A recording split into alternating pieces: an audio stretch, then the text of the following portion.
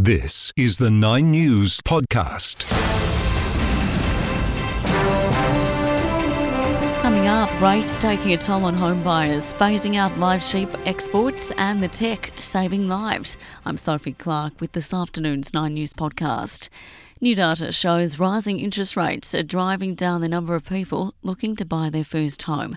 Federal Politics reporter Zach De Silva. The number of people locking in a loan for their first property dropped in January for the 12th straight month.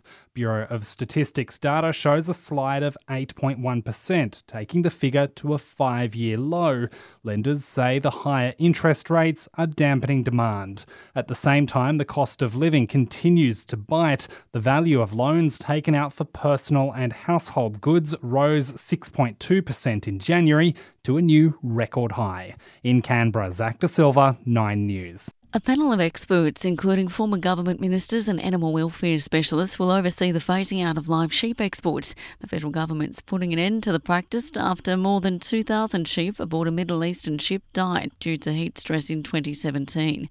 Farming groups insist there have been major reforms since then and are urging leaders to backtrack on plans. They're worried cattle exports could also be on the chopping block. Agriculture Minister Murray Watt says that's not the case. From the very beginning, I've made clear that we will not be touching live cattle exports. Most voyages where you've got live cattle are relatively short voyages. Often the species of cattle that are exported on ships are sort of hardier breeds. A Victorian man's been charged following the discovery of 24 kilograms of cocaine concealed in an air cargo consignment of water pumps. The consignment arrived in Melbourne from Greece and the drugs have an estimated street value of more than $10 million.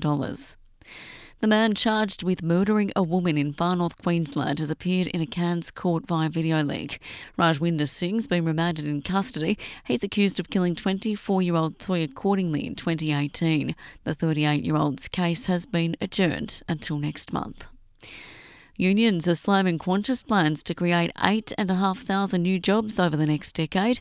The airline shed 10,000 positions during the pandemic, but after a return to profit, it's again looking to hire more staff. But Transport Workers Union National Secretary Michael Cain says many workers have lost trust in the company. The real reason for the announcement today is so that Alan Joyce can make a desperate recruitment call to the Australian public to come and work for Qantas, because the jobs that exist at Qantas now have been culled and they've been cut to the bone. Experts say smartwatches are becoming a game changer in monitoring health.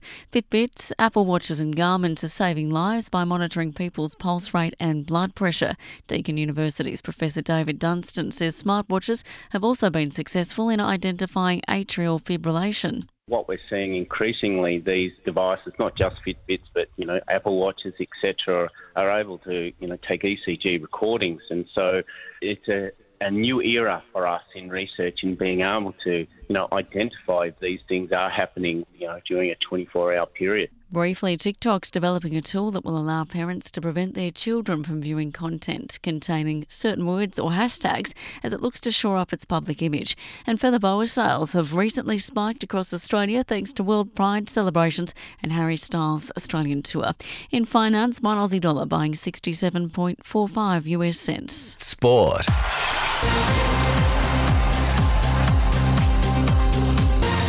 Australia is edging closer to victory in the third men's test against India on day 3. In today's AFL practice matches, St Kilda takes on Essendon at RSEA Park this afternoon, while Sydney hosts the Blues. Carlton's Patrick Cripps and Harry Mackay have been rested. Newcastle fans will get their first look at a new recruits Jack Hetherington and Adam Elliott this evening when the pair turn out against the Warriors in round 1 of the NRL. Coach Adam O'Brien says he expects them to be leaders in their forward pack. Intensity levels, when you unleash those guys into a training session, everything goes up. So we've certainly seen that this week, and I'm really looking forward to watching those guys. We haven't had a chance to have a look at them in Knights colours, so it's pretty special. The NBL's Championship Series begins tonight between the Sydney Kings and the New Zealand Breakers, and Alex de Minaur won his Mexican Open quarterfinal in straight sets. I'm Sophie Clark, and that's the 9 News podcast. For the latest in news, tune in to 9 News at 6 p.m.